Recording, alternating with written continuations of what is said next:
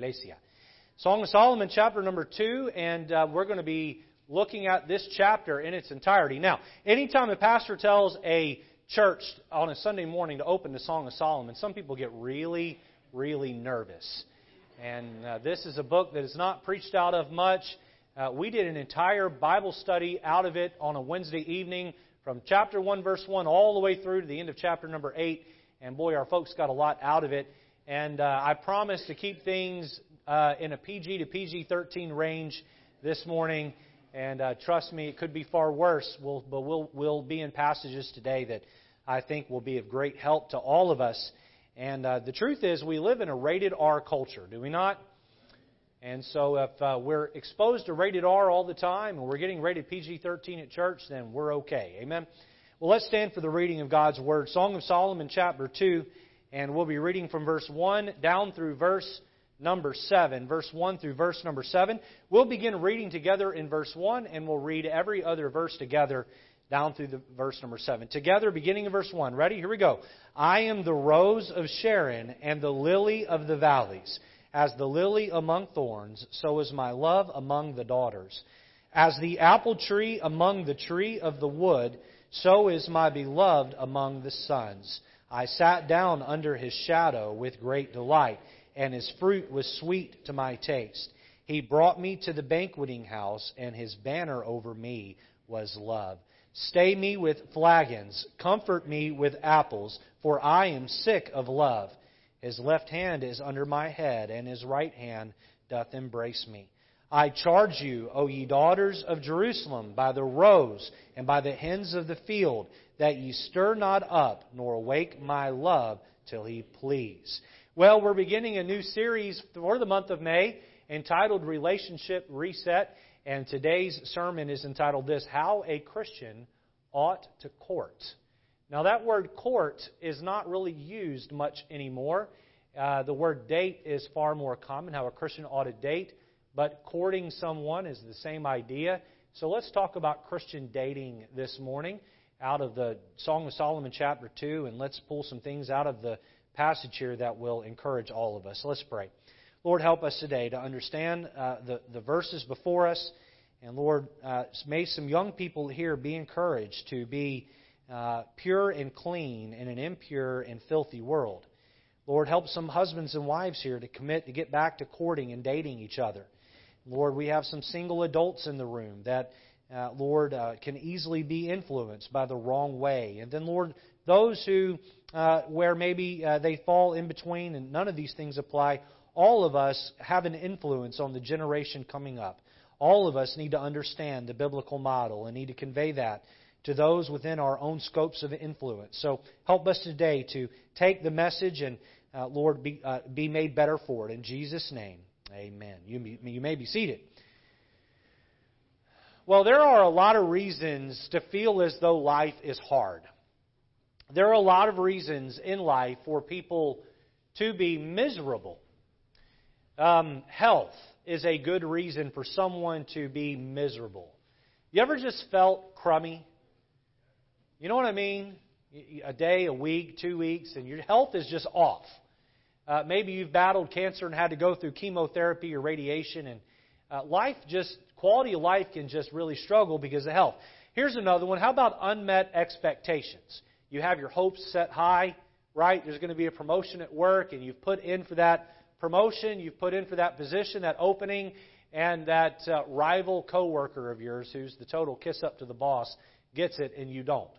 And boy, you walk around for a couple of days and your expectations are unmet. Maybe you here and you study hard for a quiz or test at school, and you go in and you sit down and your mind goes blank when it's time to take that test. How many of you know what I'm talking about? That's ever happened to you? And you get that test grade back and it didn't meet your expectation. You worked hard. Maybe you had an expectation of the stock market performing in such a way, and you lost a lot of money in that way. How about this one? Strained finances. How many of you here know what it means to be at some point in your life, current or in the past, to be under heavy consumer debt? You know what I'm talking about. To be under heavy consumer debt. Boy, it makes life hard. And you get behind on a credit card bill and you keep getting all these calls from random numbers, and There are people harassing you and they want their money, right?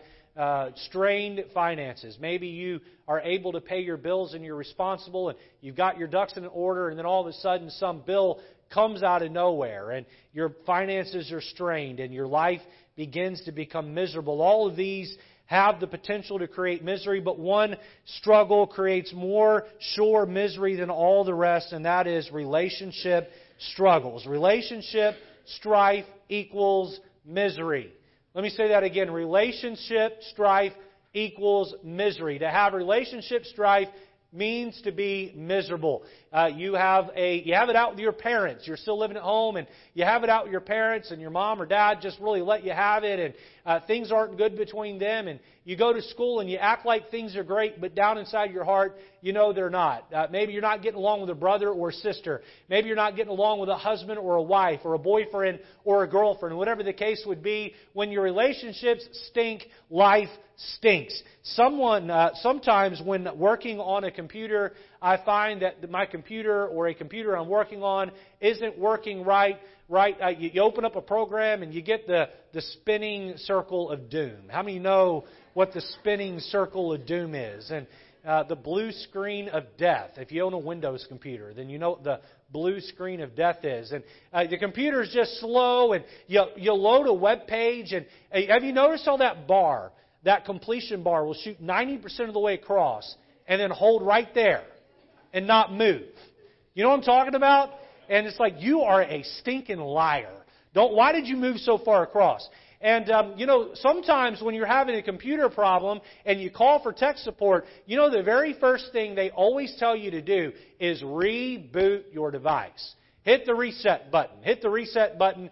And sometimes when it comes to our relationships, we need to go back to the Bible and we need to hit the reset button on how we're doing relationships, on how we're interacting with people. Because when we don't do that, what we find is that we just keep repeating the same problems over and over again. And the old cliche definition of insane is doing that and expecting different results. And if you're going to keep doing what you've been doing, then you're going to keep getting what you've been getting. We understand that this morning?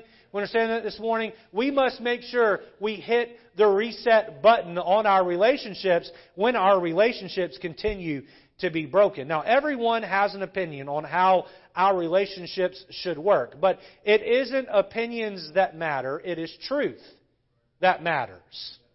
You come in here this morning and you bring in your own preconceived ideas from the way you were raised, the environment you were raised in, what the TV industry and the music industry has pushed on you, what teachers in a classroom push on you. You have the pastor pushing a way of relationship on you, and you have all these voices coming at you from all these different directions. Everyone has an opinion on how you should date and be married and parent, and how friendships should work, and how far is too far, and how much is too much, and when you should cut and run, and all these different opinions are coming in. But really, truthfully, it's not my opinion that matters, and it's not your opinion that matters. It's truth that matters, and God's Word is truth. We must stick to the Bible. We must stick to truth. And interestingly enough, the Bible has a whole lot to say about the 4 topics we're going to be looking at over the next 4 Sundays: dating, marriage,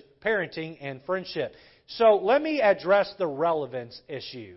Some of you see the title up there on the screen, How a Christian Ought to Court, and you think, oh, Pastor, I've been married for 60 years. I've been married for 40 years. I've been married for 30 years. Pastor, I'm a widow, and I'm done with the whole dating scene. How in the world is this going to help me? Or, Pastor, I'm single, and I'm well beyond the desire to even date anymore. How is this going to help me? And you look at the title and you think, how this is not relevant. And I would say 2 things to you. First of all, it is selfish of you to think that every time you come to church, every sermon has to fit for you perfectly.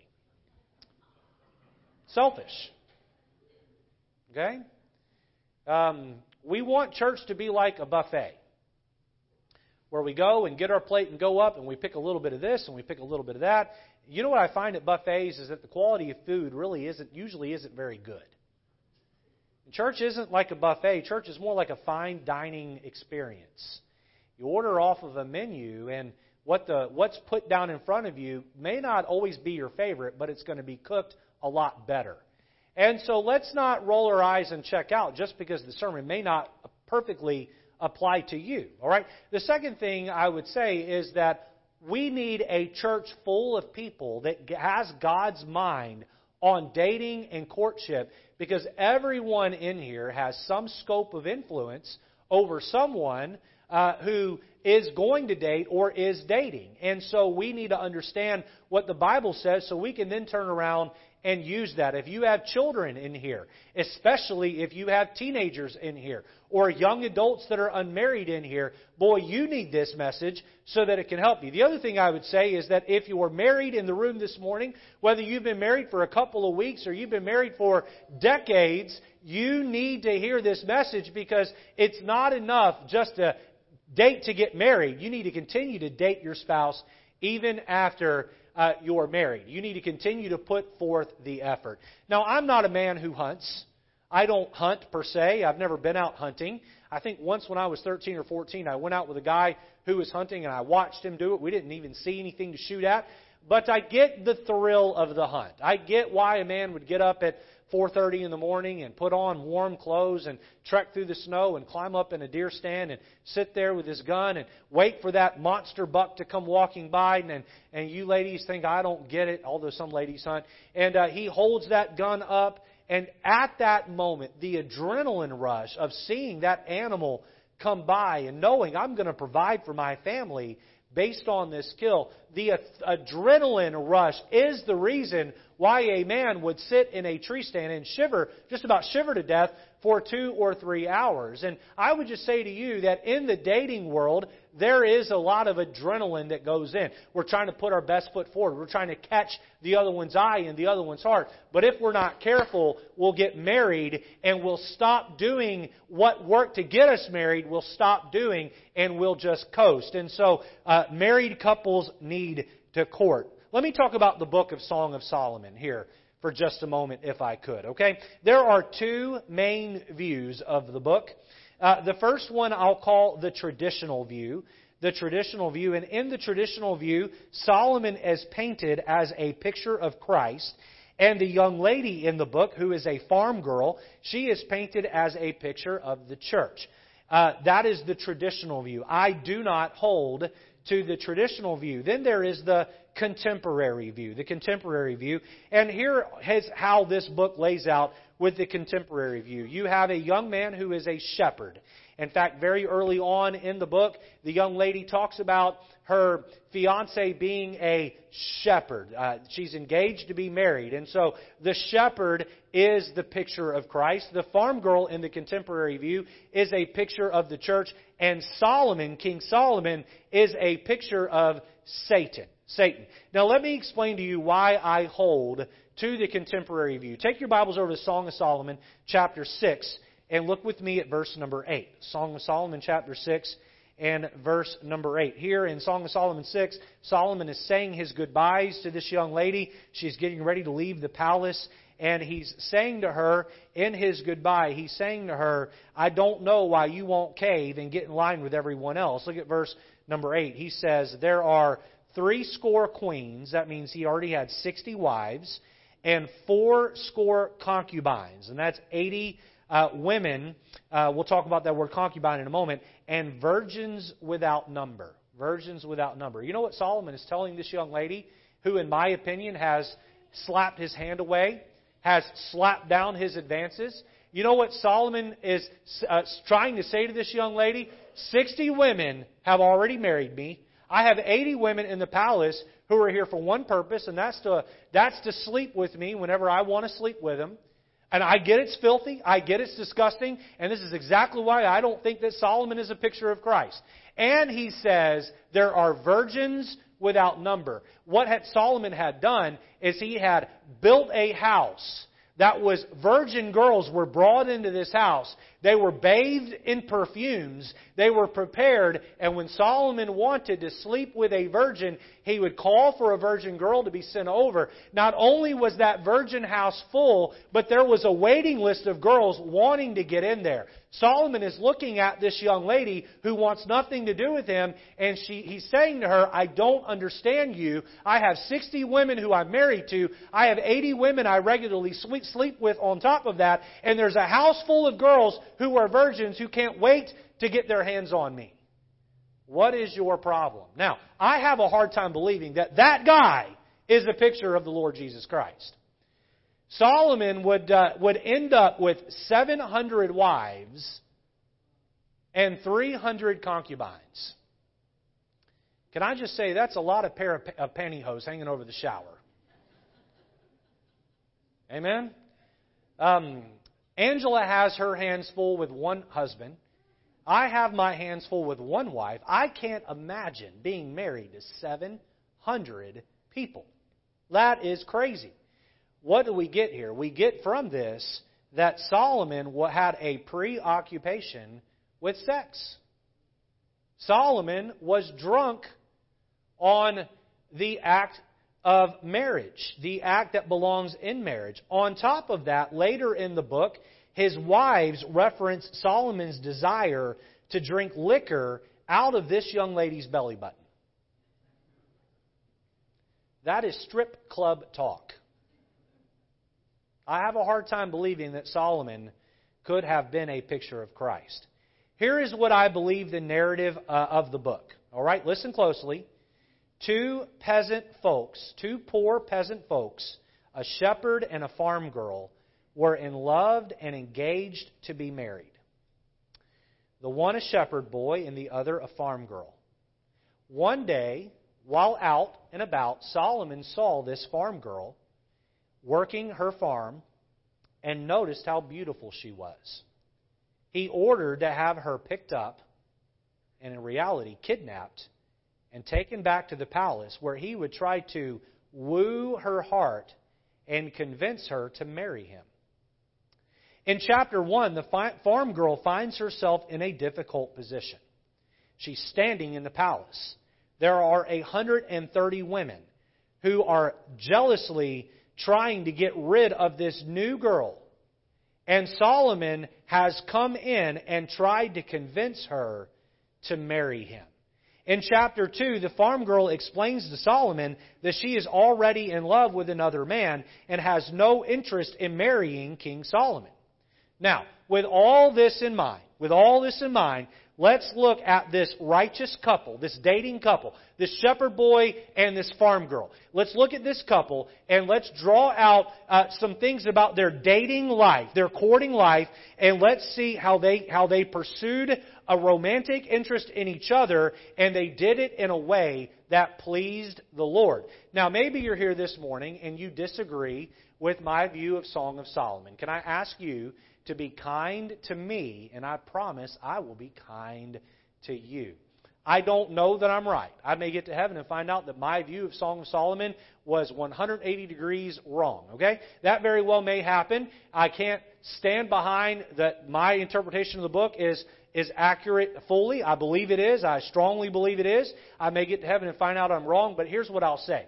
To all of you here this morning, whether you agree with my view on the book or not, I think all of us will agree with the points of application we'll take out of the book and apply to Christian dating, apply to dating in the sense of the Christian realm this morning. So let's look at a handful of thoughts here.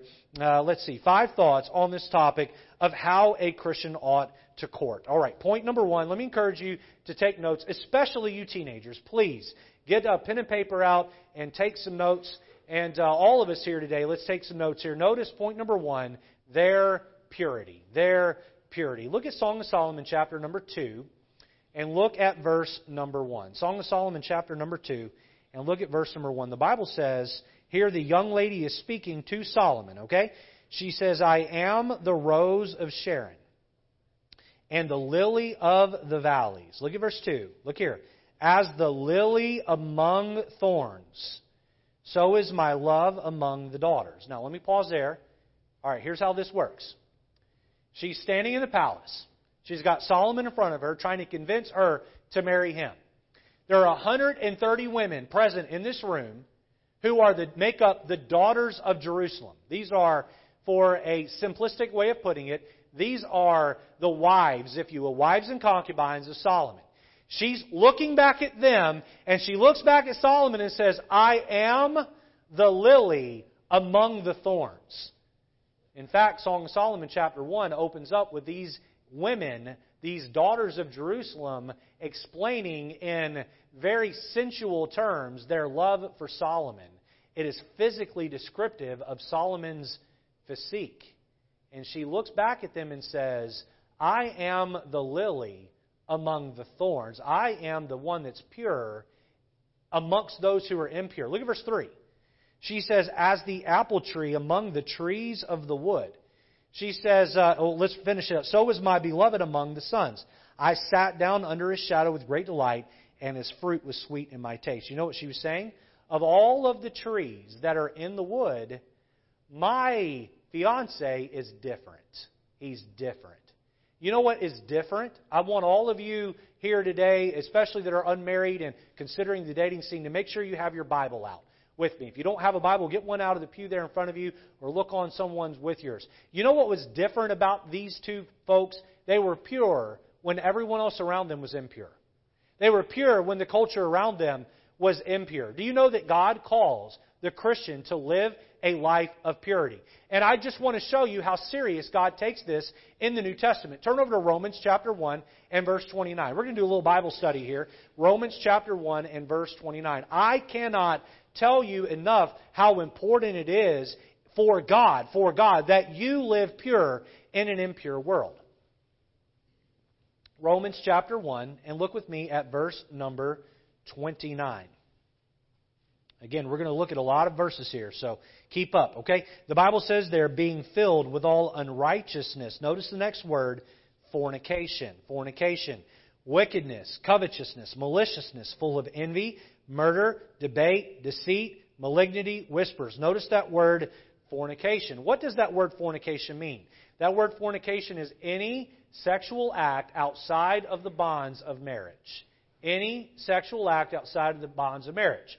And marriage as is defined by God. All right, look at 1 Corinthians chapter 5, verse 1. We're going to be working left to right in your Bible. So from Romans, turn to the right one book and find 1 Corinthians chapter 5, verse 1. The Bible says here in Romans 1, that we just looked at, one marker of folks who are lost in sin is that they are fornicators. They live in fornication. Look at 1 Corinthians 5, verse 1. Here Paul is writing to the church of Corinth. He says, it is reported commonly that there is fornication among you, among the church, and such fornication as is not so much as named among the Gentiles, that one should have his father's wife. And so here, and look down at verse number 9. Look down at verse number 9. He wrote here, I wrote unto you in an epistle not to company with fornicators. So what's he saying?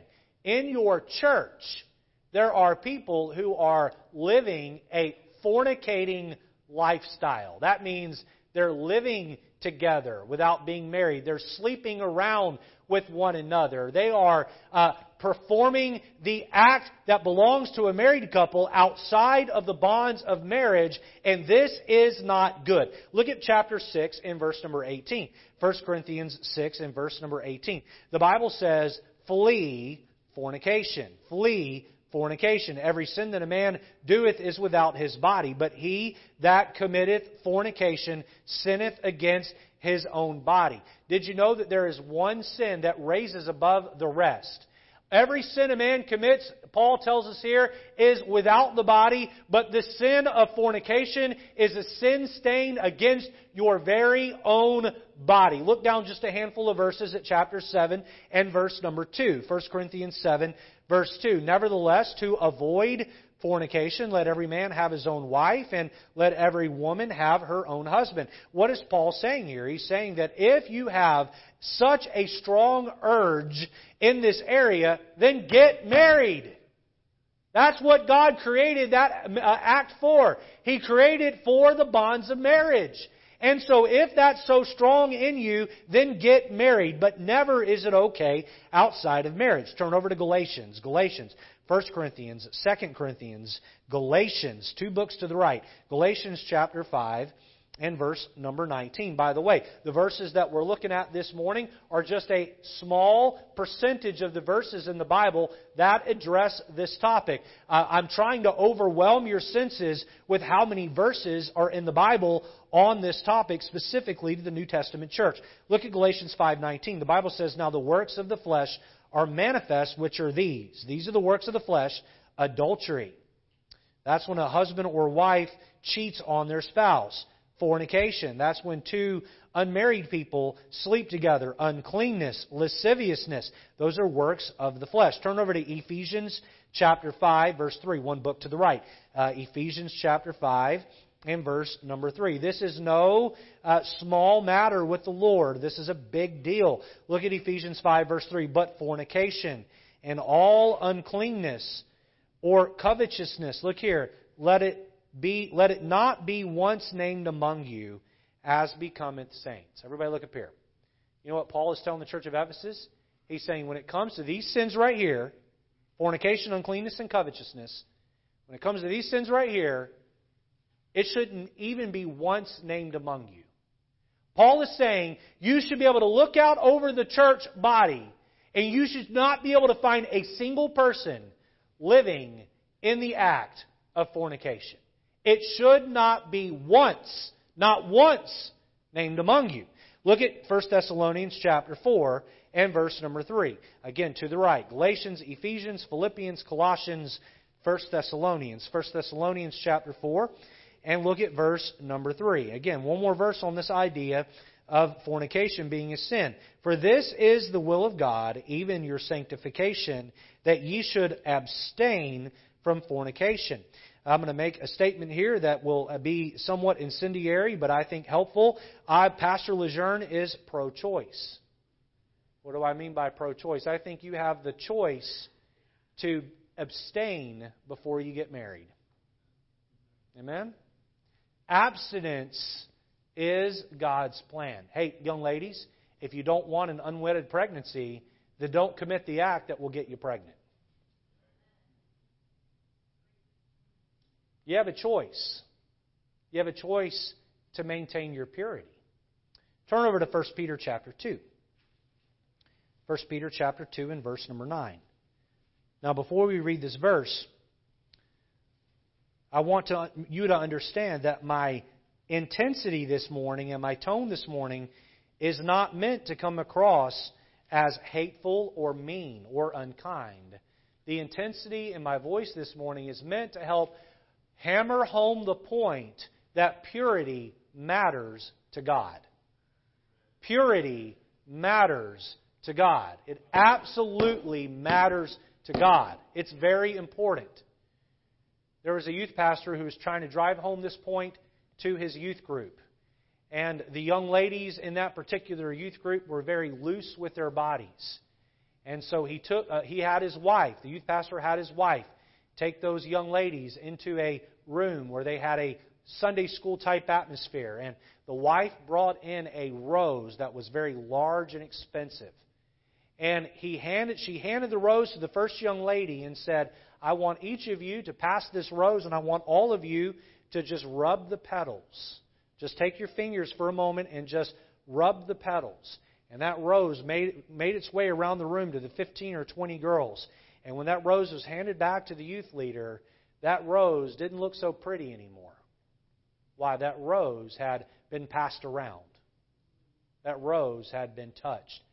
I just want to say this to you today, that God made you, God created you, God loves you, God has a plan for you. If you're saved today, your body is the temple of the Holy Ghost. The Holy Spirit indwells you. He lives inside of you. You may be here today and think, "Well, I'm not worthy. I'm not I'm not valuable. I don't have worth. And I'll do whatever it takes to gain a man's love. I'll do whatever it takes to gain a man's favor. I want that love. I want that attention. My friend, you should value yourself enough to know that God made you a temple, that you have value, you have worth, and you are to keep yourself pure, and you are to keep yourself for your wedding day, for that spouse that God has made you for. Look at 1 Peter chapter 2, verse 9. The Bible says, "But ye are a chosen generation, a royal priesthood," look here, "and holy nation, a peculiar people, that ye should show forth the praises of Him who hath called you out of darkness into His marvelous light." There's a story about a young lady who went to a public school. In this public school, the 10th, 11th, 12th grade girls would show up on Monday and talk about how they had scored the previous weekend. And scored meant they had gotten a boy in bed.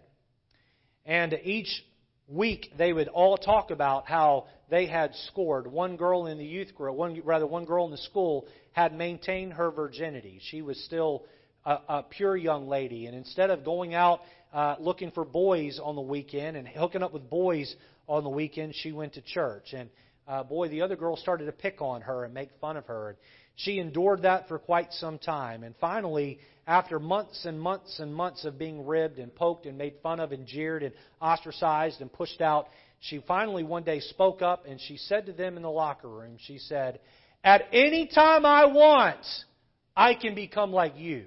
But you will never get to be like me. You will never get to be like me."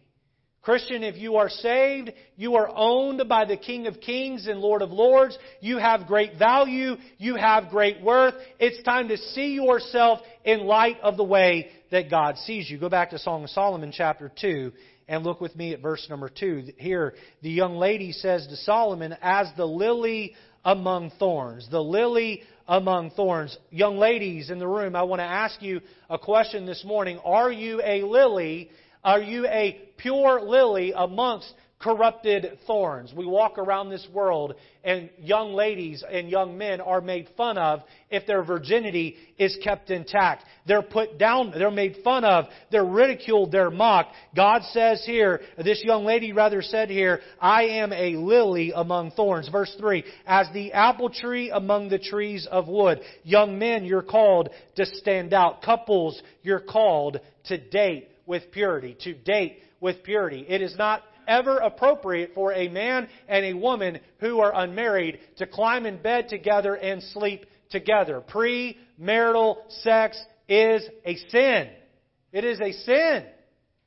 And I just want to say this morning that this world needs young men and young women who will neglect the culture and forget Hollywood and push aside the music industry and push away the hookup culture and all the things that represents and say, "My body belongs to the Lord and it is a vessel and I'm going to keep it protected and pure and I'm going to be pure to the wedding day and I'm going to be pure through the wedding day." Let me just say this morning that does not happen on accident. I was raised in a Christian home.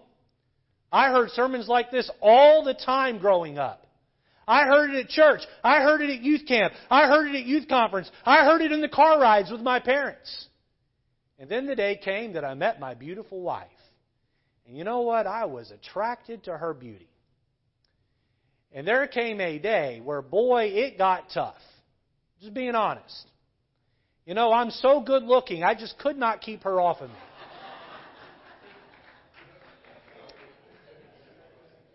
It was more like the other way around. Amen?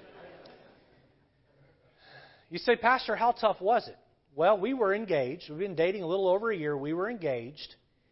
And we were committed to be pure to the wedding altar. We were Bible college students. We were attracted to each other. I left college and moved to Baltimore and finished up my last 6 credits of school via summer school in order to put 750 miles distance between us so we wouldn't fool around and mess up. You see, if you're going to do what's right, you have to make yourself accountable. And you have to take strong measures. Oh, my friends, we live in a day where sex is worshipped. We live in a day where culture is so sexually charged. We live in a day where the goddess of the Old Testament that was worshipped with a temple there in Corinth, where the priests and priestesses were prostitutes. We live in a day where religion has been stripped off of that, but the sin permeates our culture. And I just want to say to you this morning, to all of you here today that are single, I just want to say to you this morning, make a commitment before God that you're going to give yourself to purity. You may be here today and say, Pastor, I'm single, but I gave up my virginity a long time ago. Can God still use me? And I would say absolutely yes. You see, purity is a daily choice. It is a daily choice. You may have been impure in your past. But that doesn't mean that you can't begin today being pure. I've known couples who were living together that got saved. The young man looked at the young lady and said, we're living in sin. I'm going to move out. We're going to do this the right way. That's not easy to do. I've known teenagers who've gotten saved and said to a boyfriend or a girlfriend, hey, this relationship is not good for my faith, and this relationship is not taking me in the right direction. We're going to need to cut this off. Boy, that's not an easy decision, but my friend, God calls you to purity. How a Christian ought to court, notice number one, their purity. Notice number two, His protection. His protection. Look at Song of Solomon chapter 2 and look at verse number 3 with me again. The Bible says, as the apple tree among the trees of the wood, so is my beloved among the sons. Look here, I sat down under His shadow with great delight. And His fruit was sweet to my taste. You know what? This young lady said, I at times feel as though I'm weary and I'm tired and I'm out in the heat, in the sun, being a farm girl. She said, where do I find my protection? I find it under His shadow. I find it His shadow. Take your Bibles over to Ephesians chapter 5 and verse 25. An interesting thing begins to happen when boys and girls hit the 5th and 6th grade. Their body begins to process food a little bit differently. The male body begins to turn food into muscle mass. The young lady begins to turn food into fat cells as her body begins to prepare for the childbirth process and the nurturing process. God makes the man, all the way back to the Garden of Eden with Adam and Eve, God makes the man for the purpose of protecting his wife. 1 Peter tells us that the woman is the weaker vessel. That does not mean she's inferior. That does not mean that she's less. That just means that she has a different role. And it is the duty and responsibility of the man to protect the woman that God puts in his life. Look at verse number 25 of Ephesians 5. The Bible says, husbands, love your wives, even as Christ also loved the church and gave Himself for it, that He might sanctify and cleanse it with the washing of water by the Word. We see here a spiritual protection, that He might present it to Himself a glorious church, not having spot or wrinkle or any such thing, but it should be holy and without blemish. What does God tell us? God tells us that He has given us the marriage union of a man and a woman coming together to show us a picture of Christ and His love for the church. And what does Christ do? He protects the church from the impurities of a sinful world. I'm so thankful that God has given me a wife who is willing to follow my leadership spiritually. I'm so thankful that when I have looked at my wife and said, I don't think that's something we should watch on TV, or I don't think that's a place for us to go, or I don't think that that decision is going to have a positive impact on her home. I'm so thankful for a wife who's been willing to listen and consider what I say, and even in moments of disagreement, been able to say, okay, you're the leader, you're my spiritual protector, I will follow you where you lead me. I would just say to dating couples this morning, young lady, pick a man who's not a pushover wimp. I see so many boys today that have become so emasculated. You know, they couldn't hold down a job if it was the last thing they had to do. I've seen boys, the best thing they know how to do is use their thumbs on an ABXY gamepad. And I'm not talking about teenagers. I'm talking about boys in their 30s and 40s. Still living in mama's basement. Hey, young ladies, if you're involved in a dating relationship with a boy like that, you need to cut and run. You need to get a man who knows how to hold down a job and knows how to hold a Bible in his hand and knows how to love Jesus. His protection. He offered a spiritual protection, but He also offered her a physical protection. Look at verse 28. The Bible says, "So ought men to love their wives as their own bodies. He that loveth his wife loveth himself." Physical protection. When you get into a dating relationship with someone, you need to understand that dating or courting is the car that takes us to the destination of marriage. Let me say that again. Dating or courting is the car or the vehicle that takes us to the destination of marriage. Now, I'm going to take a pause here from preaching the Bible, and I'm going to insert my opinion.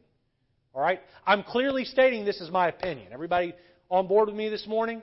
All right. I could take some Bible verses and back this up a little bit, but this would fall under biblical opinion. Okay? Here is my strong opinion. Teenagers should not date. That's my opinion. Some of you in here may be teenagers and you may be dating. Now let me lay this out for you logically. All right? Dating is what we use to get married. So if you aren't going to be getting married anytime soon, then why get in the car when you can't arrive at the destination? You're just going to ride around? You know what happens when we ride around? We run the risk of getting into an accident. We run the risk of making mistakes. Hey, listen, God is working to develop you emotionally and mentally and spiritually. Did you know that the front cortex of the brain is not finished developing until you're 25 years old? You say, "Oh, but I'm in love with my boyfriend. I'm in love with my girlfriend. When I see her, my little heart goes Peter, Patter, Pumpkin, Nickel. Cupid's arrow has found me." You know, I do believe that a teenager can love another teenager. I do believe that. But I believe that the capacity to love is similar to like a small glass versus a gallon jug.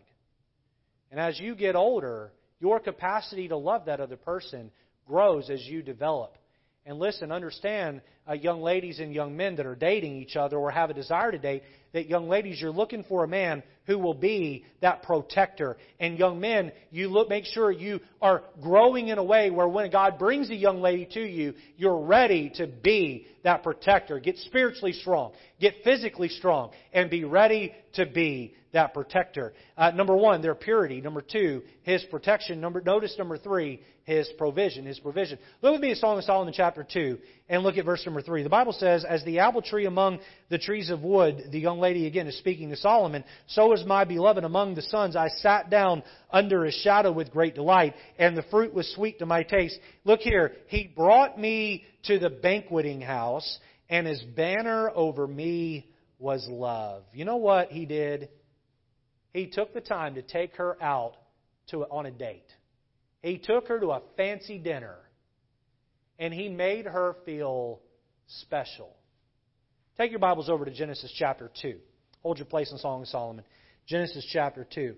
It is the duty of the man to be the provider for the woman. And this is God's original intent. Now, I know we live in a culture and a time where the reverse is pushed on us. And I know we live in a culture and time where sometimes it works the other way around and sometimes it just works. There are cases where the husband stays home and takes care of the children and the wife goes to work and brings home the money. And if you're in a marriage that works that way and it's functioning, then don't change a thing, man. If that's working and you all have that figured out, then keep moving forward, keep doing it. But I'm going to tell you right now that God's original intent, it was for the man to work outside the home and provide, and for the woman to take care of the home. I'm not saying it's wrong for a woman to work. I'm not saying it's a sin for a woman to work. If you can work and provide for your home, ladies, ladies, then by all means go for it. But God's intent was for the man to be the breadwinner, to be the provider. Look at Genesis chapter 2, verse 15.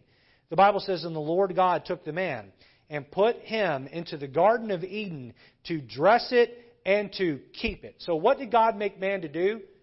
God made man to do a 4-letter word. Everybody look up here. Work. W-O-R-K. Work. Young ladies, if you're dating a boy who complains about being tired all the time, you need to understand, men, we work. We work. A couple of times I've been in between jobs, and Angela will tell you I went absolutely stir crazy. I had to do something. And I find that people who apply for jobs on the internet, which is the way our culture is today, you know what? Getting a job off the internet is like winning the lottery. It's tough. Anytime I've been without a job, I have applied online, and then I've gone door to door, 40 hours a week. Hey, can you hire me? Can you hire me? And you know what I find is that the squeaky wheel gets the oil. People hire you. You get out there and you pound the pavement. You work it. God made man and put it in His nature to work and to provide. And it is a culture that has emasculated our men and taught them to sit around and do nothing and complain. And that brings about a lot of problems. Look at Genesis chapter 3, verse number 16. Look at verse 16. The Bible says, "Unto the woman He said, I will greatly multiply thy sorrow." Notice the punishment given to the woman versus the punishment given to the man after they sinned. "I will greatly multiply thy sorrow in thy conception. In sorrow thou shalt bring forth children, and thy desire shall be to thy husband, and he shall rule over thee. And unto Adam He said, Because thou hast hearkened unto the voice of thy wife, and hast eaten of the tree of which I commanded thee, saying, Thou shalt not eat of it. Cursed is the ground for thy sake. In sorrow shalt thou eat of it all the days of thy life. Thorns and thistles shall it bring forth to thee, and thou shalt eat of the herb of the field. In the sweat of thy face shalt thou eat bread, till thou return unto the ground. For out of it wast thou taken.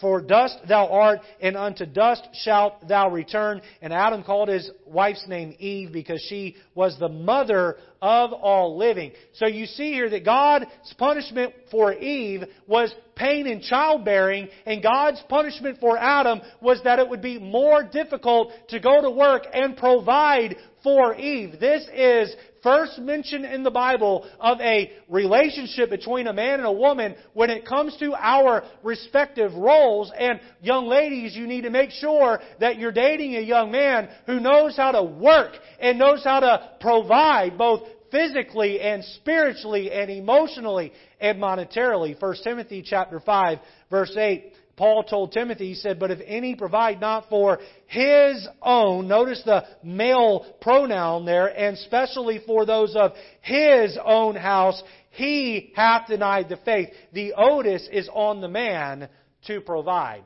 Now, a practical piece of advice for those of you going out on dates. Ladies, let the man pay for dinner. Amen? If you get down to where it's time to pay, and the man looks at you and says, I don't, can you? I don't get paid till Friday. That's a good sign you need to find someone else. Amen? She said, I sat under his tree. And again, this is metaphorical. I sat under his tree, and there was a shadow that protected me. And then he took me to the banqueting house. He doted all over me. He spoiled me. He made me feel special. His banner over me is love. Provision, provision. Another reason why I don't think it's a good idea for teenagers to date is that most teenagers don't have any money. They just don't have any money. Some 16-year-old boy looks at his dad and says, Dad, I don't need you anymore. I got it figured out. And Dad looks at him and says, do you know how interest on a car loan works? Can you tell me what a mortgage is? And can you tell me what it means to work 40 hours a week? Can you tell me what it means to provide and work even when you're tired and sick and you go to work and you don't feel good? Do you know what that means? You remember the story of the prodigal son? How he took his father's inheritance, had no concept of money, went into a foreign country, filthy rich now, he had half of all of his dad's wealth. And you know what he did? He didn't invest it. He didn't go get a job. He went and lived a party life. And after all the money was wasted on women and friends and food and alcohol, a famine hit the land and he landed in a pig's pen. You know, in part because he was not ready to be a man. He was not ready to be a man. Hey, listen, when we're talking about courting, I know that this sounds old-fashioned. I know that this doesn't jive with 2021 and the model that's out there. I know that this is an unpopular type of preaching. I know that the culture will tell you differently than what I'm saying. I know I'm swimming upstream against everything the culture would tell you today, but I would just say, look at marriages in America. They're broken. They're poorly broken. They're badly broken. We need people who will date and court and get married the Bible way. Their purity, His protection, His provision. Notice number 4, their passion. Their passion. Look back with me at Song of Solomon chapter 2, verses 5 and 6. The Bible says, "Stay me with flagons. Comfort me with apples." The young lady is speaking here. She says, "For I am sick of love." You know what she's saying? She said, "I am lovesick. Cupid's arrow has found me. Oh, I just swoon when I think about him. His left hand," and she's imagining this now, "his left hand is under my head, and his right hand doth embrace me." There was a physical attraction present in this couple. She was attracted to him. He was attracted to her. Let me just take a moment out of the sermon, if I could, and address those of you here who maybe don't have any sort of passion when it comes to desire toward the other gender. You're not attracted toward the other gender. You may be here, and that may be you, and you may feel like, is there something wrong with me? And I would say to you, no, there is nothing wrong with you. Take your Bibles over to Isaiah chapter number 56 and verse number 3.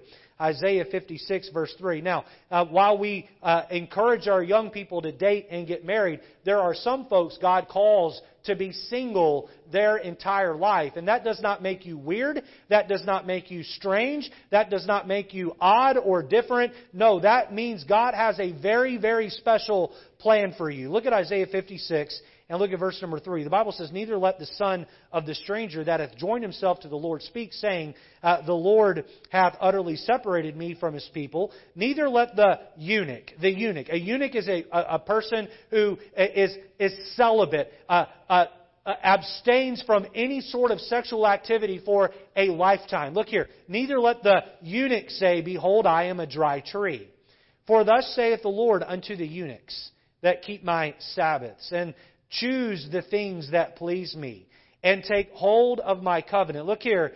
"Even unto them will I give in mine house, and within my walls a place and a name better than of sons and of daughters. I will give them an everlasting name that shall not be cut off."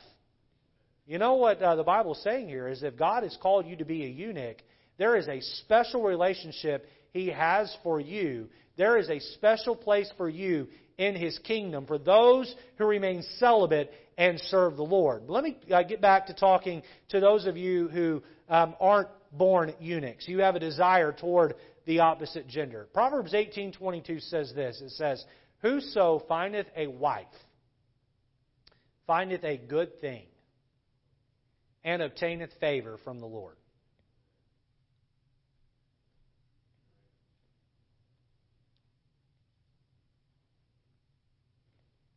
My dad grew up in a very broken home. My dad is the youngest of 4 boys. They were all born 1 year apart. Shortly after my dad was born, my grandmother and grandfather got a divorce. When my dad turned 8 years old, my grandfather was found on a side of a road having put a bullet through his brain. He committed suicide. My grandmother had boyfriends move in and out of the house. like a revolving door. I think when my grandmother passed away, she had been married something like 8 or 9 times. My grandmother grew up in a very difficult home. She was the youngest of 10 or 11 children. Never ever seemed to gain the approval of her parents, no matter how well she did at school. If she brought home anything other than a straight A report card, she was not just spanked, she was beaten. Grounded to her room for sometimes 30 days at a time. Somewhere along the way, my father looked at his generations of brokenness. My father made the determination that he wasn't going to repeat history. He made the determination that he was going to get married to one woman and stay married to her his whole life. And he was going to wait till his wedding night before he intimately knew the woman he loved. And you know what? My father looked a generational curse in the eye and he said, "We're going to overcome." And he did. Some of you in here today, you come from a broken home, just like my dad. All you know is brokenness, boyfriends in and out of the house. Can I tell you that God has something very special for you? I stand here today as the pastor of White Oak Baptist Church. I'm the oldest of 7 children. My mom would walk us through the grocery store, and people would stop her and say, "Are these all yours?" And she'd say, "Yep." "By the same husband?" And she'd smile real big and say, "Yep." And people would say, "Wow." Today, to my knowledge, all 7 of us are in church. 6 of us waited until our wedding night before we intimately knew a woman. And the 7th is single, wanting desperately to be married. If you're a young lady in here in your 20s, see me after church. Amen?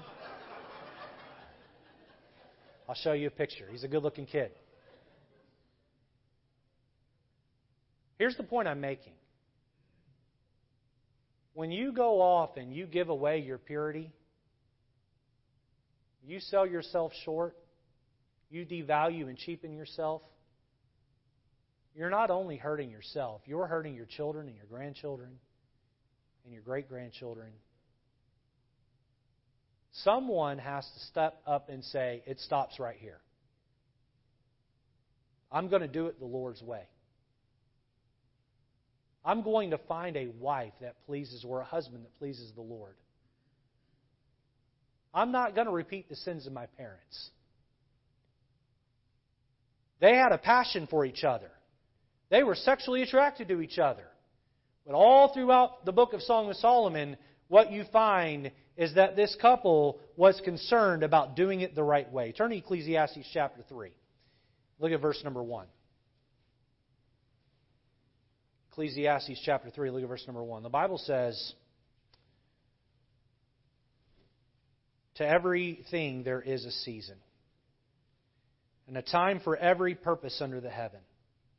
A time to be born and a time to die. A time to plant, a time to pluck up that which was planted. A time to kill and a time to heal.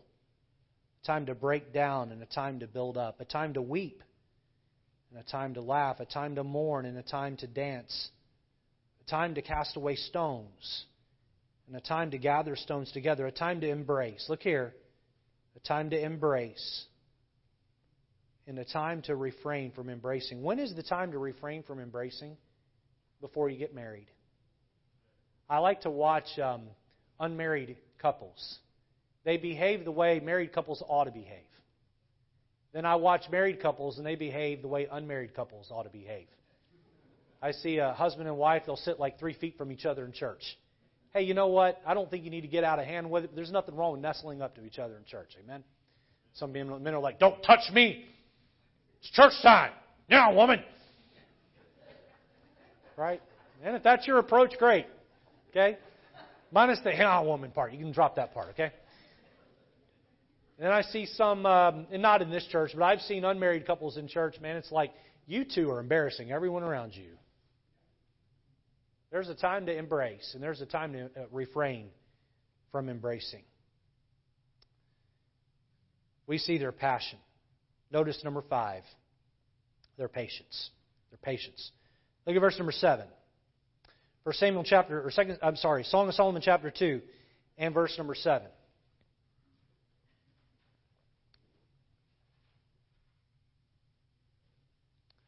The Bible says, I charge you, O ye daughters of Jerusalem, by the roes and by the hens of the field. And these words right here that finish out the verse are repeated 3 times in the book. Look here. That ye stir not up, nor awake my love till he please. She's talking to Solomon. She finishes what she has to say to Solomon, and she turns to the daughters of Jerusalem, the wives and concubines of Solomon, and she says, I'm going to charge you now that ye not stir up love, nor awake him, ye stir not up, nor awake my love till he pleases. You know what she's saying here? Don't stir up love. Don't force it. Don't force love. Don't do it. I see a lot of people here, man, they like to matchmake. Boy, he would be good with her. And should we set them up on a date? And how about a blind date? Let's see if we can't get them together. Oh, look at the two of them. They sure would make a cute couple. Hey, don't force love. The Bible says don't stir it up. Don't stir it up. Here she is trapped in the palace. She wants badly to get out to her beloved. And you know what she says? Let it be. When the time is right, He'll come find me. He'll come get me. Their patience. I see a lot of folks today, and again, I don't mean this in any sort of a hurtful or harmful way, but I see a lot of folks today, they're desperate. They're lonely. They want to be married so bad. Maybe you're here and you're in your 20s, 30s, and 40s. I've seen it with women in their 50s and 60s. I've seen it with men in their 50s and 60s. They're single and they want so desperate to have love in their life. And they're jumping on dating apps and they're looking to meet people. Let me just quickly say this about dating apps. Whilst it is, sometimes that works out and you do find your true love on a dating site, can I tell you today that especially if you're older, there are dating apps out there and there are men and women from other countries who are sitting there as piranhas looking to suck tens of thousands of dollars in a Ponzi scheme from you. I have seen it. I have seen it happen to people in this church. They will. I've seen folks fall in love with someone they've never even met.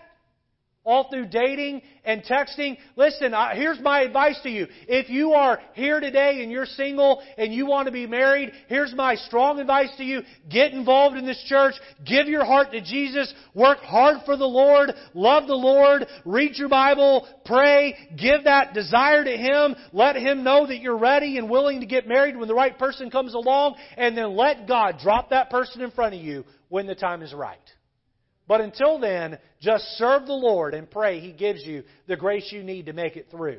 This couple here, she said to these girls, she said, let's not stir up love. Let's not force it. We see here they had a patience. Number 6, lastly, we see His pursuit.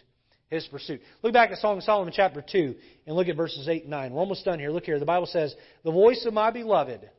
And again here she's imagining, behold, He cometh leaping upon the mountains, skipping upon the hills.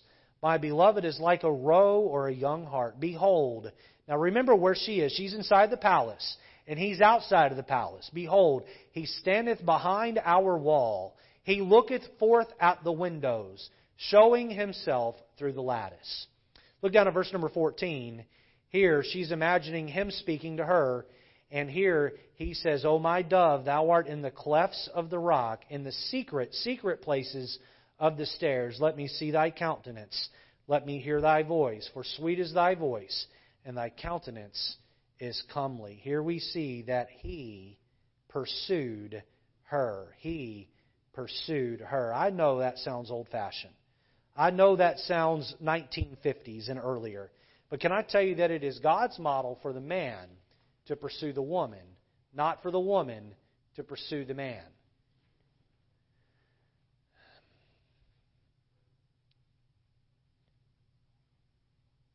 We live in a day and time where Satan is trying to reverse everything. Trying to flip it around. He wants boys to look like girls. He wants girls to look like boys. You can now buy clothes that work for either gender. Right? He wants to take all of the things that God's created and flip it around. Including this area here of pursuit. You're a young lady here. Don't pursue a boy. You pray God sends a man along your way. I said a man, not a boy. God sends a man along your way to pursue you. You're a young man here and you say, well, I'm scared to ask a girl out. And I'd say, well, grow up. Now, I don't mean that in an unkind way. You pray that God gives you the courage and boldness that you need to be able to ask out the right lady when she comes along. When I was in Bible college, there were boys there that were single, and they stayed single because they never got up the gumption to ask a girl out on a date. They were chicken. They were afraid. And because of that, some of them are single to this day because they didn't have the gumption. You make sure you pursue.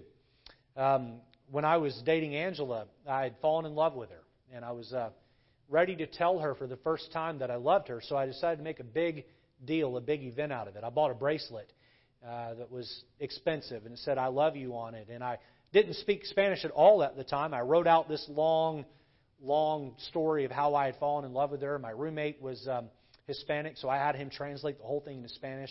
And I spent the next month memorizing this thing in Spanish. And I took it and I put it in my back pocket, and I arranged to take her to Chicago, to Navy Pier. And right there, not too far from Navy Pier, is the St. Lawrence River that flows out into Lake Michigan. And we got on a boat. We had several other adults with us from the college, and I think my parents may have been there. And as the boat started to go from the St. Lawrence River into Lake Michigan, the sun was setting there over the lake. And I took Angela to more of a private spot on the back of the boat. It was just her and I started into my story of how I had fallen in love with her. And I started telling her in Spanish. And she had never heard me speak Spanish before, other than taco and burrito. Amen? So here I am, waxing eloquent, and my heart is racing. And then I forgot right in the middle of the sentence. But lucky me, I pulled that out of my back pocket, and I read all the way to the bottom. And I got down to the very end, and I told her, I said, te amo con todo de mi corazón, which means I love you with all of my heart. And I looked at her, and she was crying. I gave her the bracelet. She was crying. And she didn't tell me back.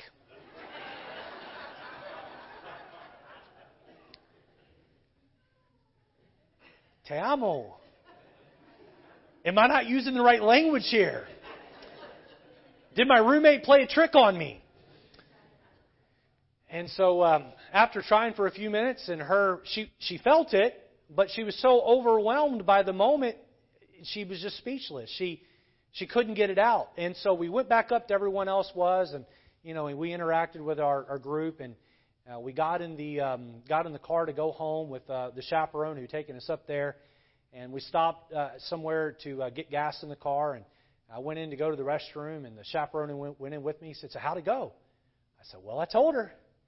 He said, well, did she tell you back? And I said, "Not yet." And he laughed, and he said, "The dean of women told him to do that, to torture the boys." And so that night we got back in the dorms, and I got my phone, and I'm sitting outside my dorm room in an area where, the other boys won't hear me to pick on me, make fun of me, and I'm trying to coax it out of her. And finally, at 10:30 at night, sitting in a musty dorm room, my wife-to-be told me that she loved me back, and we got to share that moment. But I pursued her. I sought after her. And God has given us a wonderful marriage because that marriage was built on the bedrock of the principles laid out in Song of Solomon 2. And I would tell you that if dating is the vehicle that takes you to marriage, then boy, you sure want to date in a way that pleases the Lord. You want to set the stage in a way that pleases the Lord. Let's have our heads bowed and eyes closed this morning. This has not been a typical Sunday morning sermon at all, but I hope it's been a help and a challenge to many here. Some of you here today listen to the sermon and you feel regrets in your heart over decisions that you made, and maybe you didn't handle yourself just right. And my friend, that's not the point of the message. It's not to throw stones at anyone for any past mistakes that have been made, but it is to encourage our youth. It is to encourage the singles in the church to live godly and righteously in an unrighteous and godless world. and a court in a way that pleases the Lord. How many here today would say, Pastor Lejeune, something in the message today, the Lord spoke to my heart. And Pastor, pray for me that God will help me to get that thing right. Pastor, pray for me. If that's you, would you hold your hand up? Whether you're married or single, young or old, if God's working on your heart, would you just indicate that with a raised hand? There's some things here that were said today. The Lord's working on my heart. Amen. Lord, I pray you'd help us today to take what we've heard, and Lord, help us to pursue righteousness. Be with us during this time of invitation in Jesus' name.